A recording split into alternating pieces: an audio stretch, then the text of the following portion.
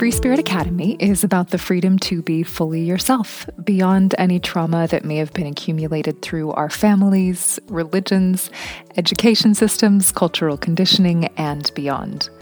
Our bodies hold our trauma, but they also hold our truth. My name is Randy Moss. I practice eating psychology coaching and somatic experiencing, and I'm grateful that you're here for these talks and conversations.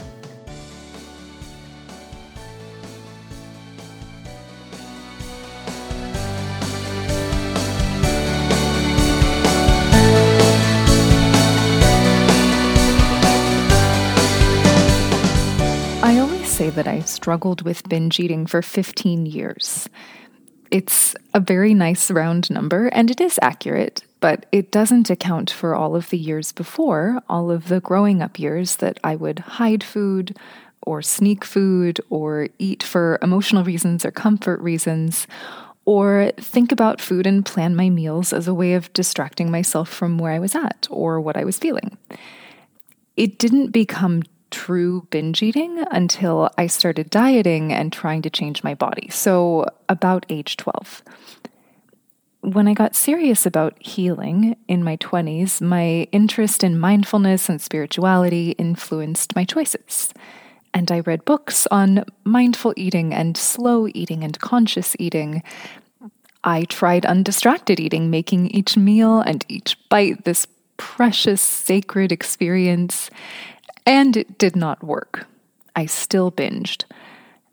And I want to say, too, that there are elements of slowing down and eating mindfully that I use. I use with clients who are struggling, and I used in my own healing process. And it's very specific, and it is not a standalone practice.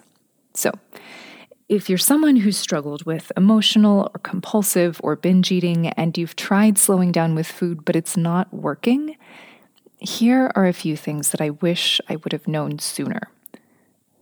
1, mindful eating does not have to be precious. Really, eat in front of your favorite show. You don't have to be deeply meditative about it. It really is just in the case of compulsive or binge eating that removing distractions can be useful. My goal with clients is not to make them precious about everything that goes into their mouth. And I've had folks saying that if they're not paying attention, they just will overeat. And what I've found is that there's usually something underneath this. There's usually conscious or unconscious food restriction. So they're on a diet that isn't working, or they're so afraid to overeat that they end up undereating, usually almost always not realizing it, only to be unable to stop eventually. What I've noticed is if we are eating regularly and heartily and we're getting our nutritional and pleasure needs met, it does not take incredible will and focus to notice when we're done most of the time. Now, that is not black and white. There are certainly the occasional situation where the work really is like, hi, you have a body. It feels hunger and it feels fullness, and we work with those things. But that is not the majority of the folks I see. So usually I'll say 4 regular meals, just eat your meal, relax, read a book, watch something, and notice your body. Don't check out, but don't obsess about it. However, when it comes to the binge urge, if this is a chronic situation, that feeling that you are not going to be able to stop yourself, that is when we slow down. Sit down, eat undistracted, make it safe and okay that what's happening is happening, and embody the experience of a binge rather than zoning out or telling yourself you need to stop or that you will start over tomorrow. So with that understanding, number 2, slowing down is not a tool to make you eat less. It's a tool to notice what's happening. The biggest thing I hear when a client says, I tried slowing down with the binge and it didn't work, is that there was still this intent to fix it, to stop sooner or to eat less. But there is so much survival energy running a binge and such a lack of safety that if there is a sense that we're doing this to make it stop, it is only going to feed into the survival energy. And the point of slowing down is to create safety for ourselves and to get to know what this experience is on a body level and show ourselves that there is no judgment inside of it.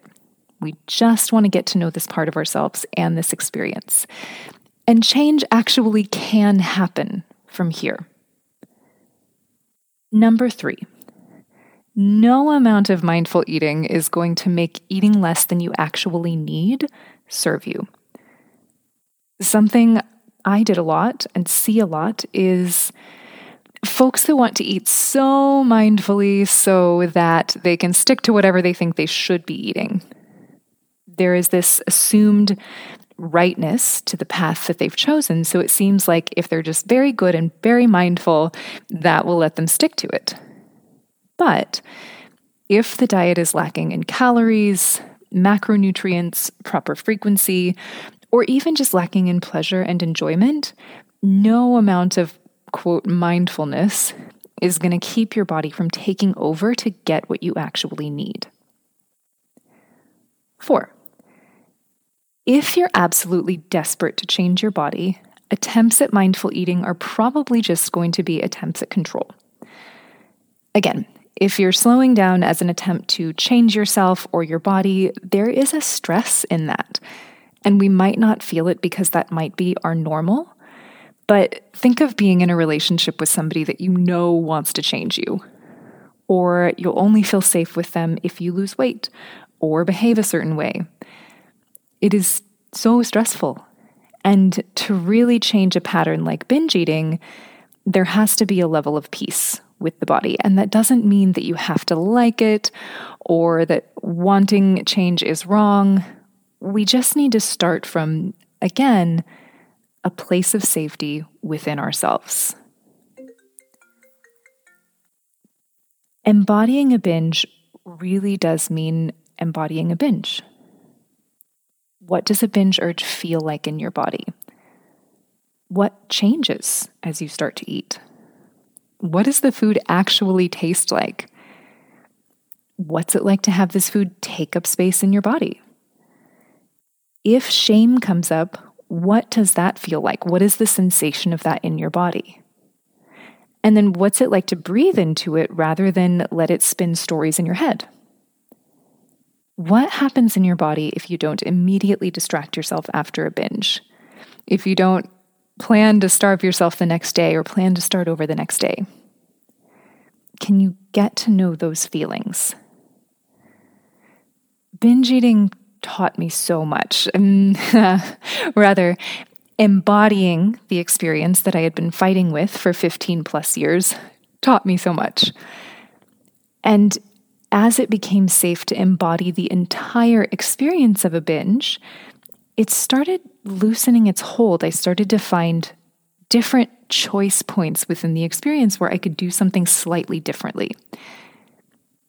It also became safe to change things from the inside of that experience. I learned that I could stop shaming myself and starting over when the binge was over. I learned I was actually capable of stopping somewhere in the middle rather than being all or nothing. And eventually I learned that a binge urge, so the survival energy driving me to eat, wouldn't kill me if I didn't follow through, or if I did so in a less checked out way.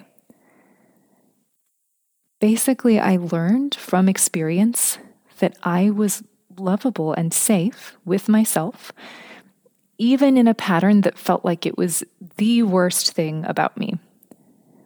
And creating that kind of safety opened up room for other hidden parts of me to come to the surface. Embodying the binge, slowing down with that energy, was truly just the beginning.